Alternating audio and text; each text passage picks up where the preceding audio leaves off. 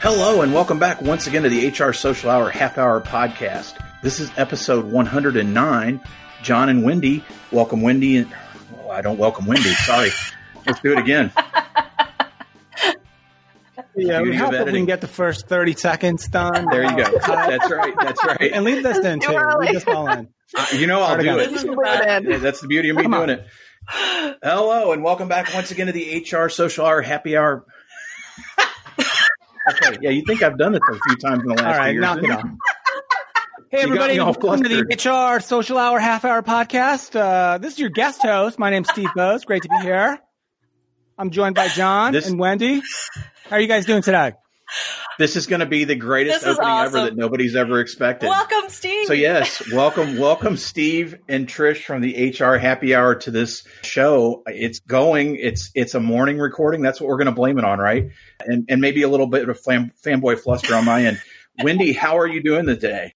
I'm well. It is a beautiful March morning. We say this all the time. We don't talk about the weather, but I am so happy that it's been such a mild winter. I'm just going to say that. It's been the best Girl Scout cookie season that just ended. I haven't had to buy hot chocolate for everybody. I haven't had to buy hot hands for everybody. Interesting you say that with all the weather as it's been. It's also been an interesting year for us when it comes to some of the unfortunate illnesses and things that are going around. And it's really jacked up people's schedules, for lack of a better word, a nice word. I know your event, the HRD Summit, got postponed back. And when is it happening now? It's going to be the end of October.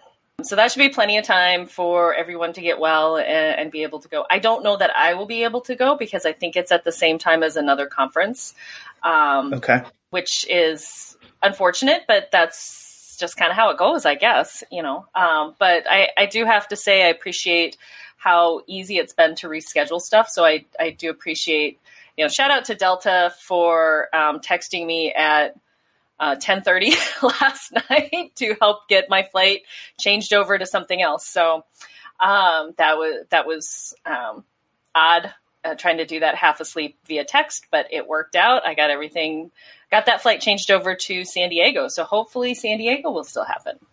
Fingers crossed. It's still a few months out. And then we were fortunate enough. We had this conversation during our Twitter chat this past week, and hopefully people picked up some good pointers. Again, it's been an interesting time. I'm getting ready to do a job fair where we've told everybody it's not a handshake. It's an elbow bump. And, in the 20 years I've been doing this, I can't imagine going to a job fair and not shaking hands. Right. That's the reality we're in now. The kid and play kick. I saw that earlier. I like that. I'm going to remember that. Try and do that. They say you meet the average 40, 45 people at a job fair. If I try to do that to 45 people, I cannot imagine some of them. They're filing like workman's comp claims or telling I did something bad. Listen, as I mentioned, as I bumbled through the opening, which highly embarrassed, this is a bit of a fanboy moment for me. And me. Let's kind of step back, peel the curtain back for a minute. When we launched 2 years ago, we talked a lot about HR podcasts in general and listened to a lot of shows and who's doing it. And as I say, Trish and Steve are the OGs of this thing, particularly Steve. I mean, he launched HR Happy Hour 10 years ago, 1 million plus downloads. Oh. I don't need to say anything else. I'm going to let you make the introduction and we will get started. Yeah, this is one that we've been looking forward to and wanting to do for quite some time. So first going to welcome Steve Bose to the show. He is the program chair and host of the HR Technology Conference, the leading global event for the HR technology industry, and a technology columnist for Human Resource Executive Magazine. Additionally, Steve co-founded H3 HR Advisors, Inc., and is a frequent author and speaker on human resources, HR technology, and the workplace. He also created and co-hosts the popular podcast, The HR Happy Hour Show, which is the most downloaded HR podcast since its inception in 2019, and in 2017 launched the HR Happy Hour Show on Alexa, the first HR podcast for Amazon Alexa-enabled devices. So welcome, Steve. And, of course, you can't have Steve without Trish. Welcome Trish to the show. She is the CEO and principal analyst of H3 HR Advisors. Trish is a former HR executive, HCM product leader, and analyst with over 20 years of experience in Big Four public accounting, PR, healthcare, manufacturing, and IT. She is the author of the popular HR Ringleader blog and co-host of the most listened HR industry podcast, the HR Happy Hour. Trish recently released her 2019 HCM Trends Report, where she and her colleagues with the HR Federation identified where the industry is headed. So again, welcome Steve and Trish. This is the social hour meeting the happy hour. So of course we have to talk about what's in your glass, which probably isn't that interesting since it's, in the morning, it's AM, but 5 o'clock somewhere. Well, thank you. Thanks for having us on the show. Yes, thank you very much. Great to be here. Anything interesting in your glass this morning? Well, so it is morning. So I kind of have a 2-glass routine, actually. I start out with a little Nespresso in the morning, which I have right here in my hand. And then I also am ready for the very next drink, which is black tea with Ribena in it. So for anybody who doesn't drink Ribena, it's like concentrated blackcurrant, which I love. So that's what's in my glass. Steve, how about you? You drinking already? I have made it a personal kind of policy that I don't drink anything that does not have either caffeine or alcohol in it. That's just a rule of thumb. So right now I'm still in the caffeine portion of the day. I'm drinking black coffee. Oh, that works. I'm on my good brand, or is it just like plain I made it myself in my coffee maker this morning. I believe it was. I think it's Starbucks. I don't remember. It was. I was gonna say like Folgers guy or something. I'm sorry, we're taking over the show. We can't do this. No, but I do have some emergency like those instant crystal things available. Folgers, somewhere. I don't know. Okay, Steve, save it for your HR coffee talk podcast later, please. Well, if you're a camper, you have to have some of the instant stuff just in case nothing else works when you're, without electricity. But good point. Yep. But that's HR coffee talk. So again, different topic. Well, HR camping. Different show. Yep. Talk about super niche. I don't know who's going to be listening to that, but typically this, John, quite honestly. We need to pick it up. Fair enough. They've already dropped off. They're gone. We always ask folks when they first come on, how did you each both get into HR to begin with? And then Steve, what led you to start the whole idea of podcasting this many years ago? And then Trish, how did you end up signing up and joining? I come from the technology world. I was in finance and accounting for a long time, got into enterprise technology after that, and did a number of implementations from companies I worked for. I did some consulting and kind of then migrated or drifted over into the HR technology side of the enterprise technology stack. So my intro or my experience really largely and still with HR and workforce issues comes from a technology point of view. And then, over time got into some other things, got into the event space and got into media. As you mentioned, the podcast. Podcast started in 2009, mainly because I was teaching as an adjunct a class in HR technology at the time, which I did for a few years back in that time frame. And there were no real solid textbooks available to me or really solid sources of information that I felt that were at least mostly unbiased. It's early days. Blogging was still pretty new, and most of the content that was available to me for the class was a lot of vendor created stuff, which some of it was very good actually, but not all of it. And so I created the show as just a means to provide content and learning opportunities for the students in the class. That's how it started. It morphed over time into some other things, into what it is now, which is what we just refer to as the HR Happy Hour podcast. At the time, it's certainly not what I was thinking about when I started it. But so it was started that way back in 2009, and it has continued really in the same host, same domain, same name all that time. So that's how it started. Yeah. So for me, I didn't know what I wanted to be. I thought I wanted to be a DEA agent. That was really what I was going for. I love the idea of investigation, actually, and was pretty good at it. And I'm good with talking with people and kind of getting them to trust me and share information. So that was kind of my mindset in college. And I accidentally had an interaction where I met my dad's HR manager.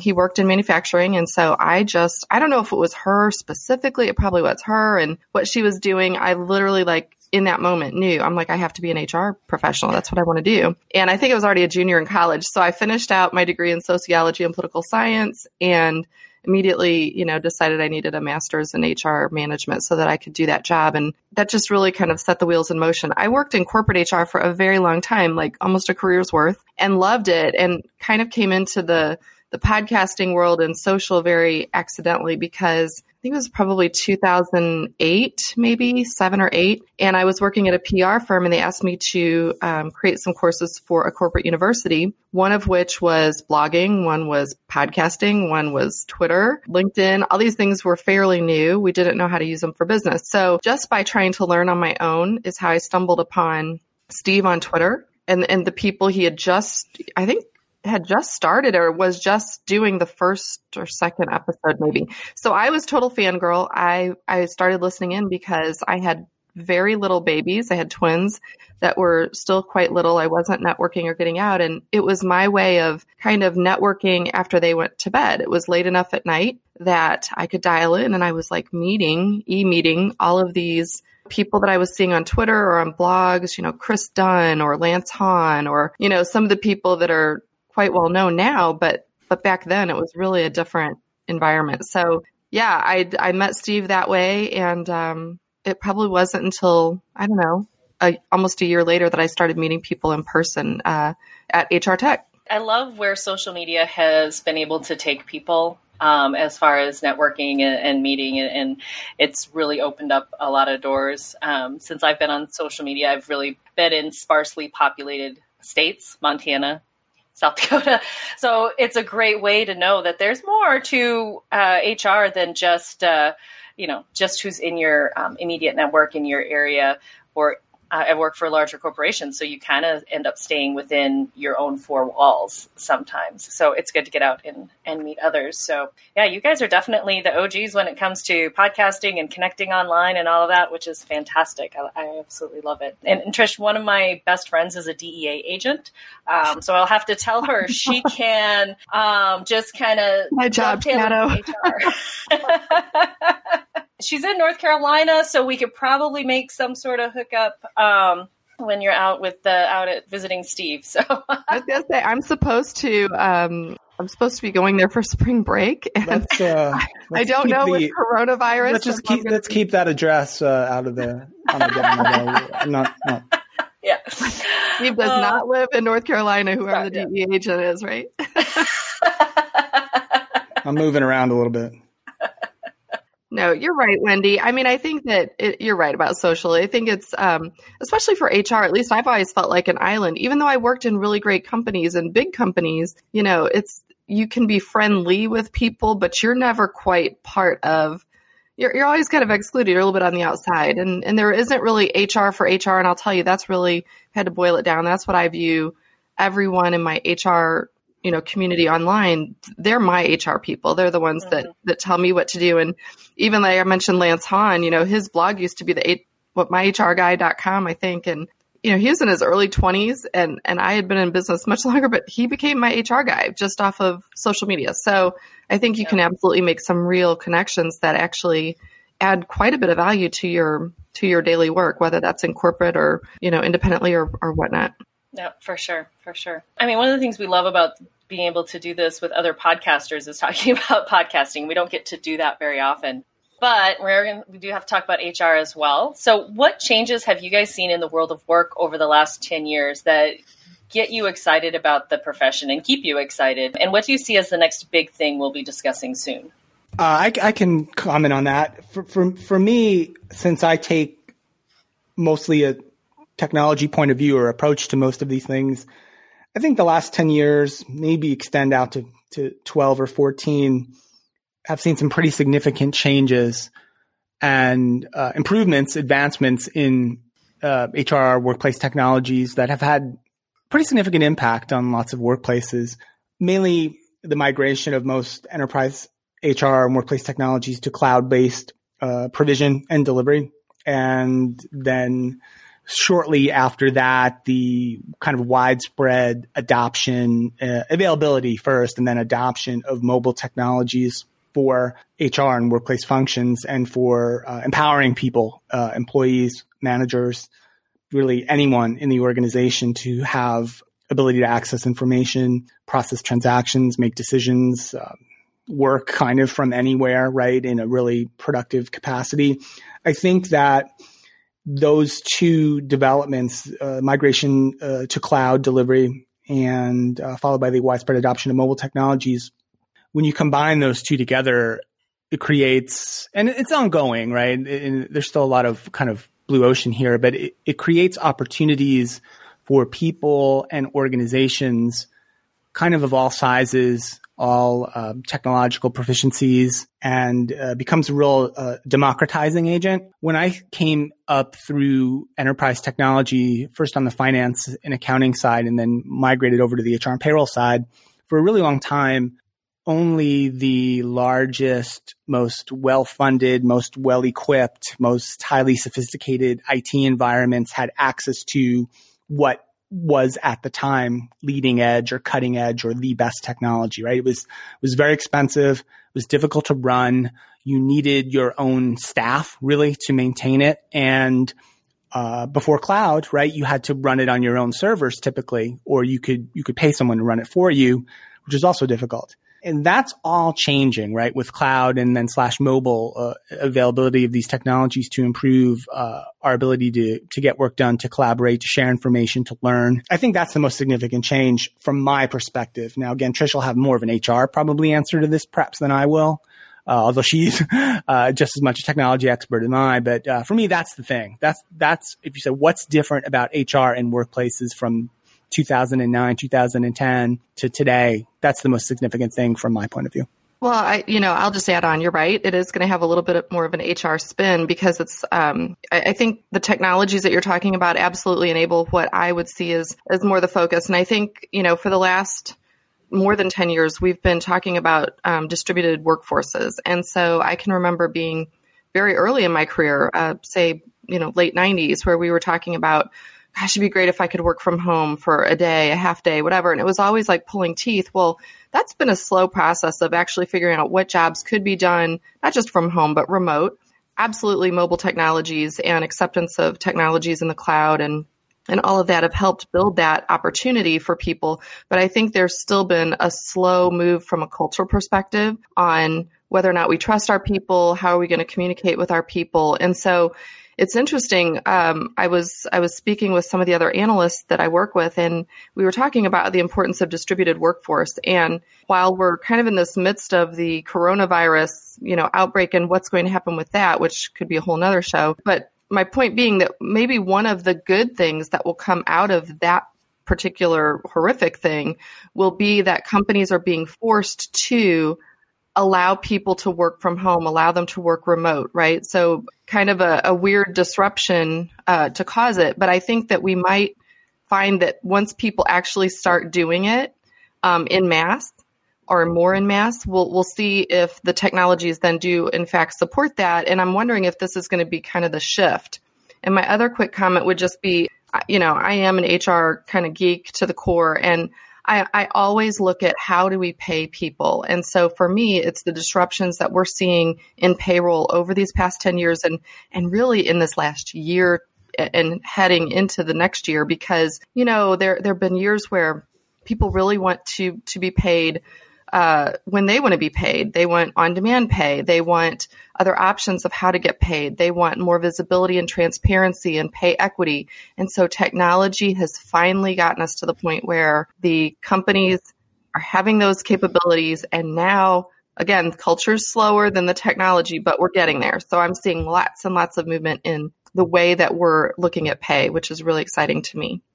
Definitely. I love seeing where the technology has allowed things to change and allowed us to move things forward a little bit more quickly. The work remote, my office does right now. We're allowed 1 day per week to work remotely. We do a lot of Skype. We're nationwide, so we have to be able to talk to people throughout the nation. So you can't just fly off for an hour meeting in Oregon.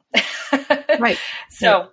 You have to be able to use the technology that's there. So I think that's exciting. And, One of the pitfalls I see is, we get some of this great technology, we'll update HCMs and that sort of thing, but you don't turn on all the bells and whistles. You kind of turn on some of them. What are some things that we as HR professionals can do to kind of push that forward to turn on more of the tech? Because we implement it, we flip the button, turn it on, and then say, oh, we'll get to that later. We'll get to the fun stuff later.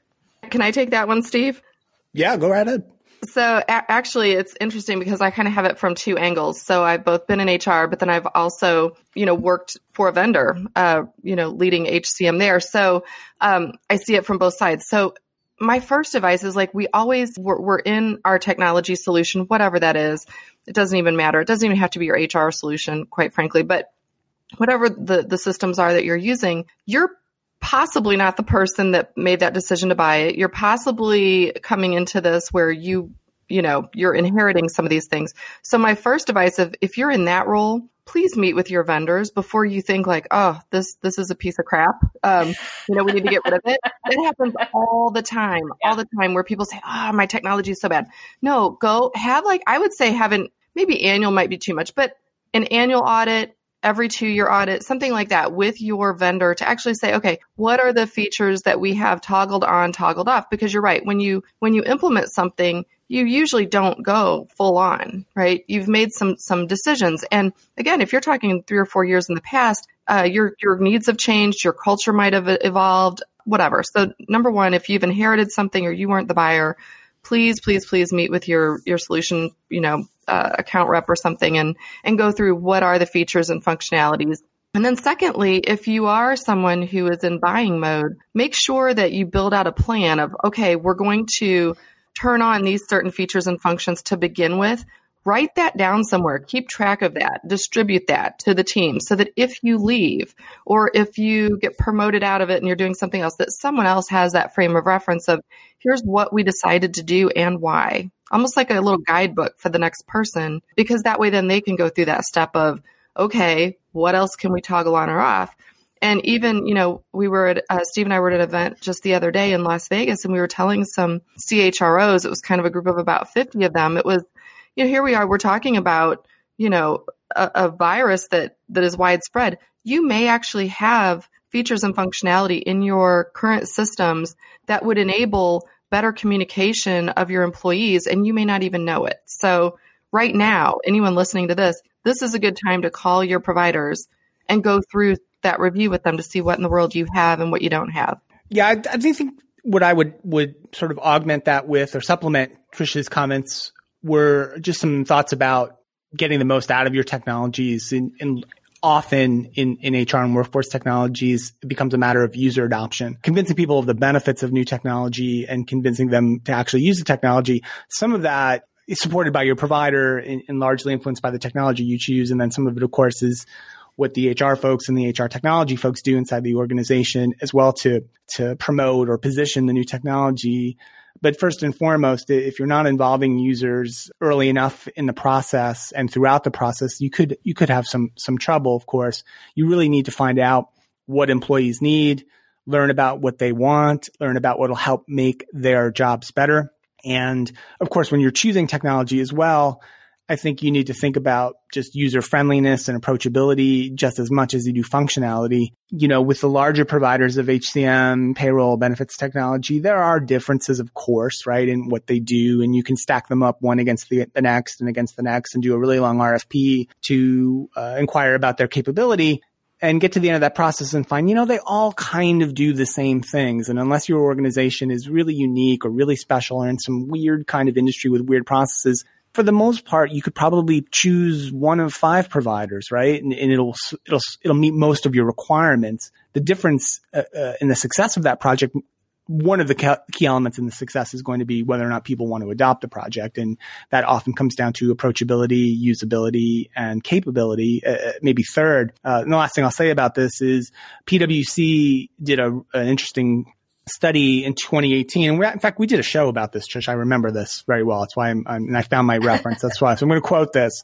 But they asked 12,000 people around the world what motivates them to use new technology in the workplace. And the number one answer was to help them advance their careers or gain status in the organization was the number one answer. 37% of people said that's the reason why they would adopt new technology. And there's a couple of other follow-ons that are high as well, but they all fall into that.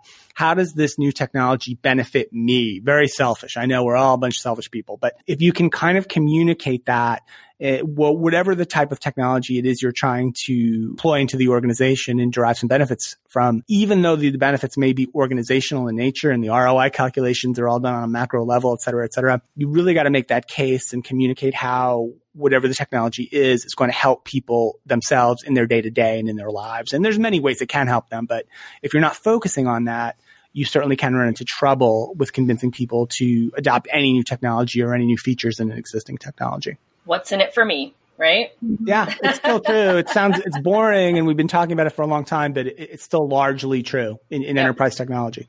Speaking of being selfish and from a technology perspective, let's talk briefly about podcasting. Steve, particularly for you, in the 10 years plus now that you've been producing Happy Hour, what have you seen change in the podcast world? And then for both of you, what do you see coming for the medium? Do you see it changing? Where are we headed? Well, what's different from my perspective is, at least in our niche anyway, I don't know that I want to, I don't know if I have perspective on the overall industry of podcasting a little bit, but in what we're doing, from 2009 when we started this to, 2015 or so, we probably were pretty much the only folks doing this on a regular basis.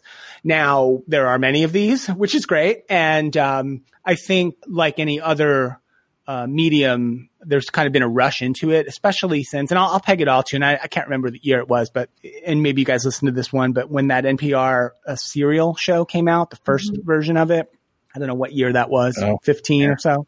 It started, serial started podcasting, right? I'd argue that I'm rolling my eyes. We preceded them, but our show, and probably a lot of shows that had been around for a while, certainly that particular show, that was a cultural phenomenon that kind of validated the medium to some extent, to the point where, quote unquote, just normal, regular, average people became podcast listeners, and who apparently weren't before. I remember for many years, we would go around to events and we'd say, hey, HR Happy Hour Show, it's a podcast. I literally would go to events where I would have people hand me their iPhones and I'd have to show them on an iPhone how to open up their podcast app. It was called App Podcast. I don't know what it's called now. I don't have an iPhone, but whatever it was. And I would show them how to access the Happy Hour Show and download it. Now, we don't have to do that anymore, thankfully. So for me, the biggest change in the podcast space has just been the volume and just like any other place, it's a little bit more challenging to stand out and distinguish yourself from the noise. But it's good. I mean, I'm glad that the medium itself is much more valid and much more lively, and we've seen it. I saw that tipping point when the serial stuff came out, and now it's just a normal source of information that HR people, business people of all kinds are consuming on a regular basis. I don't know, Trish, what you have any thoughts about what's been changing in the last few years? For me, it's the length of time that people are interested. So I think offering options has been good, at least for our show. So, for example, whenever Steve started it, it was a live podcast. It was on a certain night of the week. I would literally drop everything. I didn't care if I was at a kid's sporting event or whatever I was doing. I would absolutely make sure I was dialing in to hear it live. Now, the good part about that is there was a lot of interaction. You could be on Twitter at the same time. You could be sort of quote unquote talking to people at the same time. Yeah, and we used to take calls. I mean, it was more like a radio show than a podcast. It was more like a radio show, and that's good. Yeah. And occasionally we'll still do that just because we do miss that. It's harder with our jobs now to do it that way. So really, I think our shift was we moved to it being a true podcast. Not only did we cut down the amount of time, we kept it at 30 minutes or 40 minutes or ish. And some are longer and some are shorter depending on the guests. But I think it was more that way we can record it whenever we want and then people can listen whenever they want. And it changed it up a little bit. Now it does change the dynamics. Not having callers, not having live interaction really changed it for Steve and I because we're the kind of people that feed off that. So I think even in the way that you're doing it, where you have a co-host, that at least gives you that element of activity, of liveliness. But now the shift is now even shorter format, right? So the Alexa show, that again, we start a lot of what we do just as like kind of a spur of the moment idea. And then we just like, oh, let's give it a shot. That thing has taken off. And it's one of our favorite things to do. Now that's more like NPR style. It's either him or it's me. It's never us together. It's us taking one tiny topic and talking about it for 2 to 3 minutes. And people can get it as a flash briefing on Alexa. So I think, if I'm advising anyone, because he mentioned, there's lots of podcasts in every industry that come and go. Like with anything you do, like with a blog or a podcast or whatever, you have to stick with it. We never worry about people be like, oh, do you listen to these 20 other things? No, we don't, because not because we don't like podcasting or we don't like them or we're worried. It's because they're going to come in and out so quick. If they come, like you guys have been around for a few years, that's probably rare, or it is rare, right? In our industry to have something that lasts more than 2 years. Everybody else, like if somebody starts one today, I really don't worry about it because they're going to be gone in a year. Like they're going to come in and out and whatever. It's fine. So I would just say, if you want to get into podcasting, you got to go into it with the mindset, I'm going to do this. I'm going to stick with it.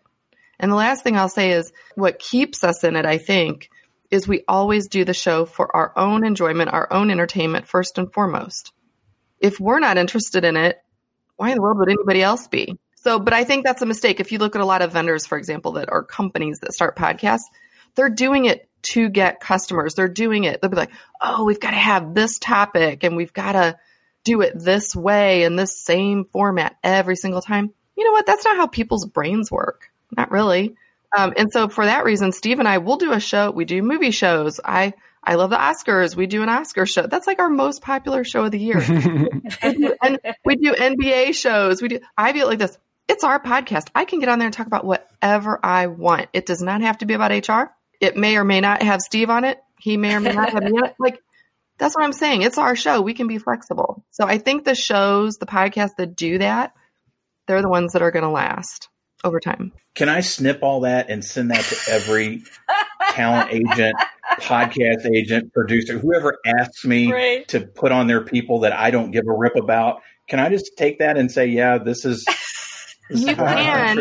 You can. And you know what? Here's the thing. When someone makes a pitch to you and they're like, oh, you want to come on and want to talk about my book or whatever. It's like, no, you know what? You can absolutely have John Doe on.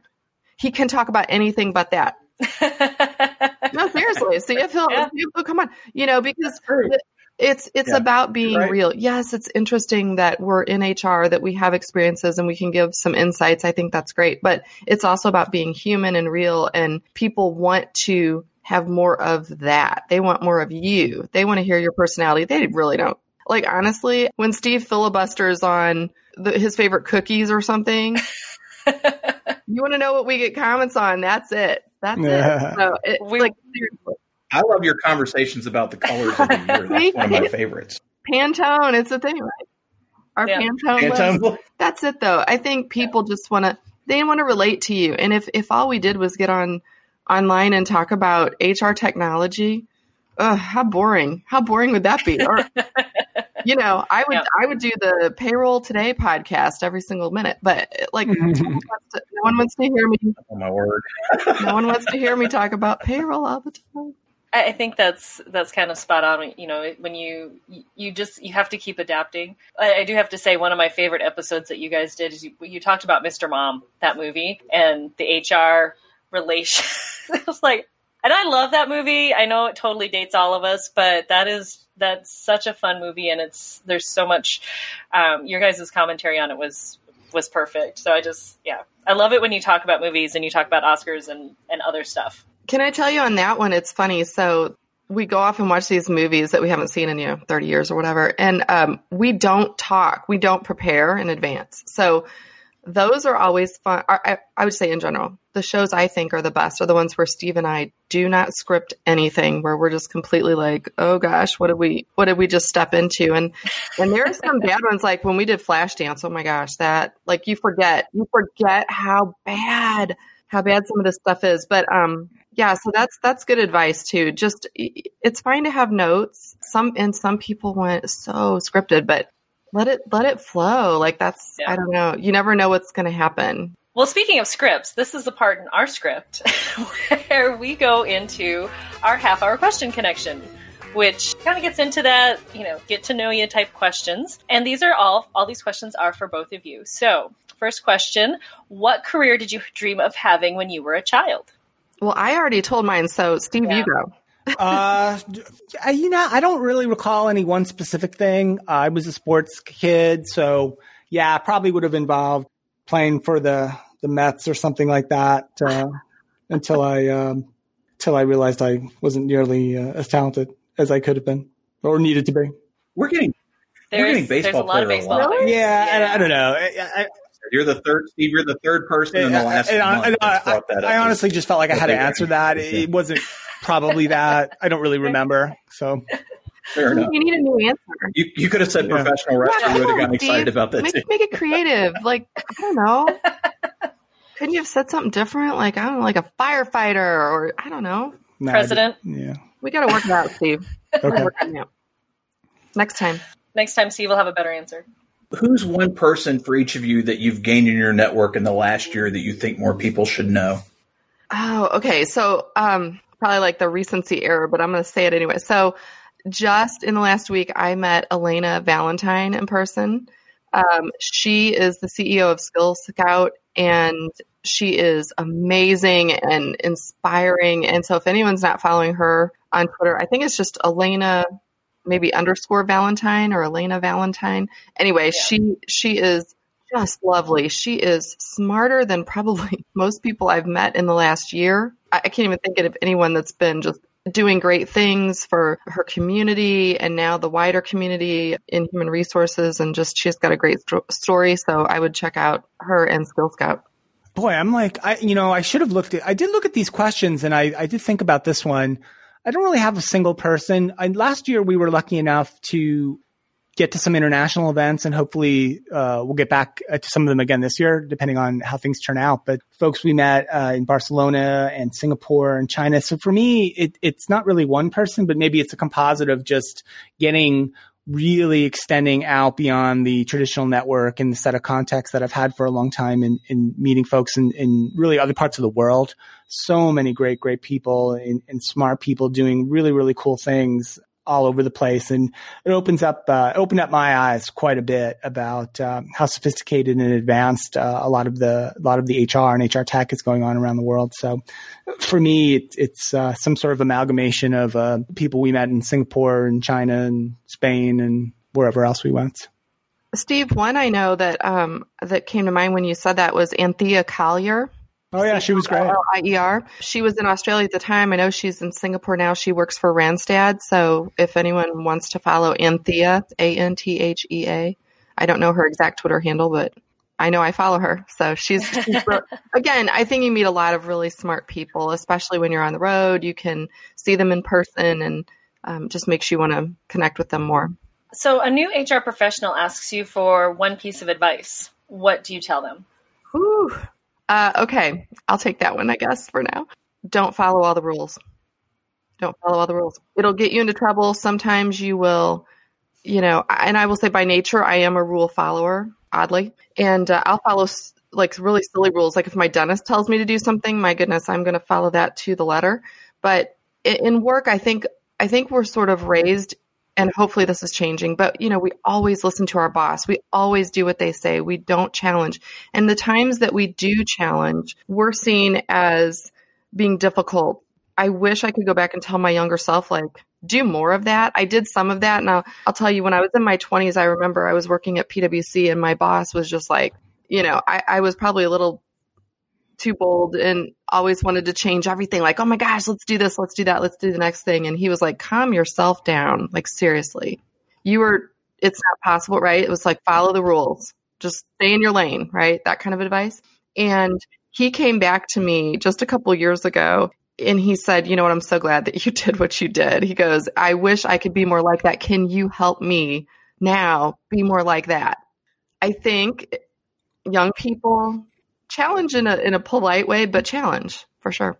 Yeah, my answer is the answer I'd give anyone really who's going into any field, and it's really about curiosity. To me, that's the single most interesting kind of trait a person can have, and I also think that long-term, maybe one of the most valuable as well. Don't be afraid to get out of your lane and read, seek out, explore. Don't feel like, oh, to be a good HR person, I need to learn everything about HR. I mean, those things help, but I'd want to engage with people who are interested in sociology and economics and art and philosophy or whatever it is, whatever is interesting to you, because I think you can find those parallels to the things that interest you and jazz you up back to the things that you're doing for work and for your career and hopefully make some connections there. And I think that's probably why when we do our shows, sometimes the ones that we enjoy the most and we get the most excitement out of, and some of the best shows are the ones that don't directly have anything to do with HR or workplace stuff. It's about stuff that's happening in the world that interests us, like colors or movies or sports or whatever, and we find a way to tie it back. So to me, curiosity is the number one thing I'd always stress to folks. Steve, Trish, how do you both enjoy giving back to the HR or HR tech community at large? I feel like what we've done, or I'll speak for me anyway, with the podcast and the blog before that and all the things we've done before that, for me, it was always half, me trying to learn myself, but also trying to give back and share. So, I mean, we've put so much content out into the world. Oh my God. I think sometimes people are like, enough of that, enough already, like shut up. But for me, that's it. Like I always want to contribute, right, to just the knowledge base, to the set of information that's out there, to try to be a resource for people who are interested in the stuff I'm interested in too. So I wouldn't be we're up to 420 shows now, probably something like that. And I would have quit a really, really long time ago if I didn't find some enjoyment in that. He wanted to quit. I have wanted to quit many times. I didn't really say that earlier. That's why I joined the show. He was ready to throw in the towel. Might want to quit. I might want to quit today, actually. Okay. All right. No, I got you. I'm kidding. For me, it's funny. I didn't really think of it that way, but for me, it's been more of out of frustration is why I started giving back even more. When I think back to probably the thing I'm most proud about was HR Evolution. And that was purely out of frustration that HR professionals, I'm sure like many professionals, but anyway, HR professionals, we weren't getting a lot of training. I don't know if that's still the case because I'm not actually active in HR in a corporation anymore. But at the time, I couldn't get anybody to send me for training. I couldn't get anybody to pay a single dime for me to get any kind of connection. And so, I wanted to go to SHRM so badly. And again, I'd been in HR for a long time. Every year I was like, can I please go to SHRM? Nope. It's too expensive, this and that. And so out of pure frustration, it was like tweeting out like, you know what? I'm going to just start my own conference. I'm going to do my own thing. But having, the time was right? It was like 2009 on Twitter and having people like Steve, like Ben Eubanks, like Matt Stolick jump on board and be like, yep, we're going to do this. Crystal Peterson. And we just did it. I think there's something to say for that, like where you just take something that you're not getting yourself and put it out into the world. I'm big right now. Like my kids even tease me. They're like, all you talk about is manifestation. No, it's real. It's a real thing. Like I literally will stand in my house and like be like, okay, world, this is what I want, need, whatever inspires me. And then I'll be damned if it doesn't like happen.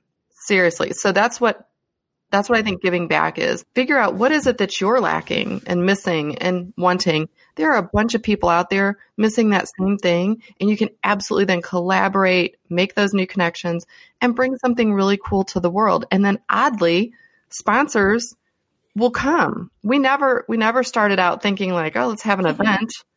We never started out thinking like, oh gosh, who's going to pay for this event? It was just, well, let's just get a bunch of people together and figure it out as we go. So giving back to our community is more of that. It's that organic. We all worry too much about strategy. Sometimes I think everybody's like, oh, what's your strategic plan? And did you stick to it? And do you have a roadmap? And did you stick to it?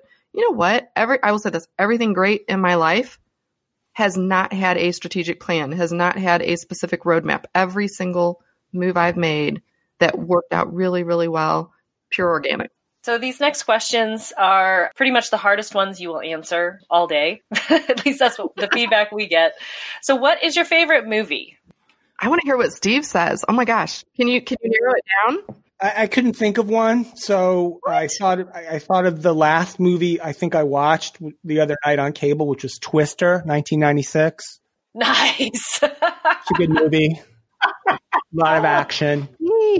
I do like that movie. So I'm going to go with Twister. That's the first.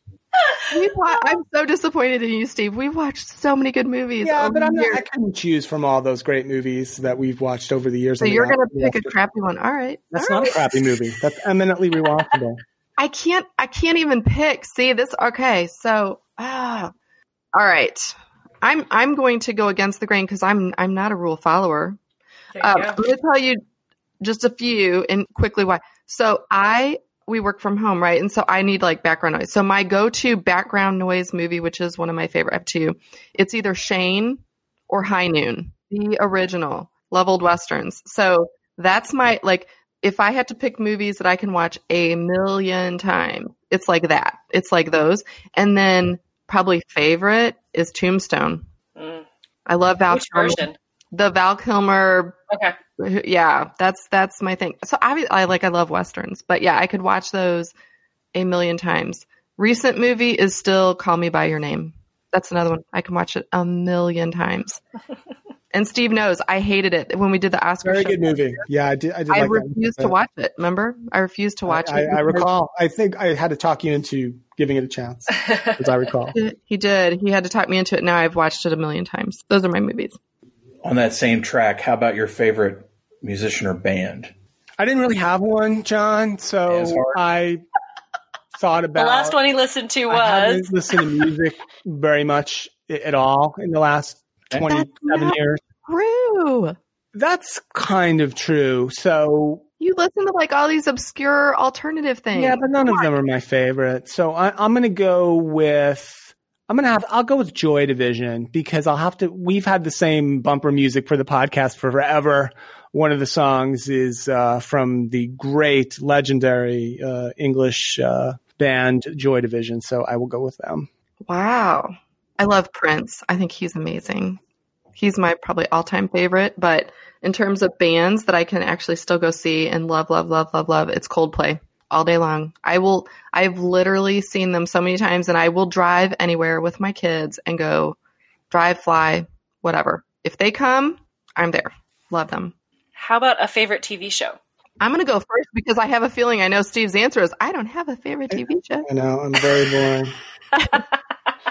Okay. I like any reality show except The Bachelor. I'm not a Bachelor person, but I like reality shows. And the reason I do, like, I'm huge Love Island, like the original Love Island, UK version. Love Island cannot get enough. And like Love is Blind, it's on Netflix, right? Everyone's watching Love is Blind. Everyone's talking about that. Yeah. We're like Alone. And here's why. It goes back to HR. It's because maybe that's why I majored in like sociology. I love to know why people behave the way they do. And so especially like, so it doesn't matter if they're trying to figure out love or whatever. It's more about the interactions of people and seeing it not scripted that I love. So any show literally is less scripted, seeing people interact and kind of like forgetting they have microphones on after a certain amount of time. And then you see them kind of get real. Back to like the Real World. Did you guys used to watch Real World on MTV? Yes, I did. Back in the day? Like that, yeah, right? Back when, yeah. That's it. Anything like that is super interesting to me. All right, Steve, what do you got? I don't really have one. So I thought about, I don't watch a ton of TV other than sports. And so I guess I did like Derry Girls on Netflix. I watched that. And so I guess I don't know if that's my favorite, but it's quite good and I recommend it. Show. It's got 2 seasons on Netflix and I believe a third one is in the works. In this case, if you're Steve, you don't have any favorites, but when you're not doing your favorite movies or listening to your favorite bands or television, what of each of you like to do outside of work? Well, that's easy. That's very easy. All right. There's only 3. I did prepare this answer. There's only 3 things outside of what I do that I'm interested in, which is Japanese woodblock art, football, but only the Canadian version, and Singaporean street food. That's the 3 things I care about. Have you given the XFL a chance, Steve? No, I don't. And I will not. You love that 55-yard line, huh? I feel like I'm learning so much. Yeah. I think the Canadians are on to something. It'll catch on. Your turn, Trish. You answer. I feel like my answer should be, I feel like I should be like, I do nothing. Outside of HR, I love HR so much. No, okay. So I love to garden, and I'm really excited. It's almost that time of year again. And honestly, I just love to watch my kids play sports. I'm like so into that. So anytime they do that, I'm super proud. And I try to, I will say this, that's what I love about working the way I do now. So working from home, working remote, I can literally schedule, my calendar around a lot of their sports, which I love. And I wasn't able to do that for so long when they were little. That's kind of how I spend my time. That's awesome. I love it. Finally, it is HR Happy Hour Day all around the world. What are we doing to celebrate? Steve, I got this, and you're going to agree with me. You ready? The entire world is drinking sweet vermouth on the rocks with a twist of orange and raising a glass to the HR. I didn't understand what this question was, but yeah, that's my answer too. Same answer. Fair enough. I think that's the first time anybody's been so specific about sweet vermouth. That's good. Yes, I love it. Because, here's the deal. In this country, nobody drinks that as a drink. I think it's like everyone should be doing this, right? But yeah, in Europe, that's what you do. You can actually drink sweet vermouth all day long, but by itself. Here, we only mix it with things. So odd. Interesting. Yeah. I will have to try that. Go to any bar. Have you ever had sweet vermouth? Not on its own, no. Okay, so all it is it's red wine. Well, you can get it in white too, but fortified with herbs and brandy usually. And it's an alcohol, but I guarantee if you go to your local bar or Applebee's or somewhere and you ask for just sweet vermouth on the rocks, they're going to it's by martini usually. They're going to look at you like you're crazy. Then they're going to tell you it's a mixer and it's not an alcohol and all these other things. And I'm like, no, it's an alcohol. Go to Europe. You can find it they have vermouth bars. There's a winery here in South Dakota, actually not too far from where I am. They obviously are making sweet vermouth because they're making red wine fortified with brandy. Oh, so send me the name. Send me the name. Yeah, I will. I'll have to remember which one it is. Okay. I want to try some from the U.S. I think that would be amazing. Yeah. I think I'm trying to remember. I think the one I had was called Brown Cow. Ooh, all right, I'm making notes. Yeah, but I'll have to remember the name of which winery it is that has it. Because there's 2 or 3 near me, which, yes, is unusual for South Dakota, but that's probably why they started adding the brandy. Interesting. Well, it's a medicinal, typically. People, it's you're supposed to drink it before you eat, an aperitif, if you will, to aid digestion. I'll find which winery it is and send it to you. Awesome. That's exciting. And if we actually end up in San Diego at the same time, maybe I'll bring a bottle for you. Yeah, there you go. Well, I feel like we need them to sponsor both the podcasts. There we go. We'll get my bar, from Spindrift to Economy, and then the winery to sponsor. Yes. Exactly. Love it. Love it. Steve Trish, first off, thank you for helping in the open. I can't thank you enough for that. It's all right, man. Again, really appreciate your time. Again, as I mentioned, I fanboyed. I think it's fair to say Wendy fangirled out when we had the opportunity to get together with you. When we started 2 years ago, obviously you were one of the shows we looked to, and so respect and appreciate everything you've done for the community at large, for HR podcasting in general. I can't imagine that there are listeners to this show that aren't following you now, but if they are not, and if they've heard you and want to connect now, what's the best way for them to find you out there? Really just come to hrhappyhour.net. Or follow us on Twitter, both of our names, either Steve Bose or Trish McFarland. Or at HR Happy Hour. That's it. I actually tweet more on the Happy Hour account than I do on my own account these days. So that's probably true. We'll have that in the show notes. Wendy, how about you? What's the best way for listeners to find you? Yeah, sure. Best way is my blog, mydailyjourney.com. Daily, D as in dog, AILEY. And of course, second and fourth Sunday of each month, 7 p.m. Eastern Time. Please join us for the HR Social Hour Twitter chat. How about you, John? JohnThurman.com. And if you're looking for the show, hrsocialhourpodcast.podbean.com. Listen, rate, review. If you're an international listener, we'd love to send you a gift. Send us a note. Let us know that you're listening. We want to send you something for being part of the community. Again, Trish, Steve, thank you so much for your time. Look forward to being part of your show very soon as well. For the HR Social Hour Half Hour Podcast, I'm John. And I'm Wendy. And as always, be sure to connect, give back, and network. Take care, everybody. We'll see y'all soon.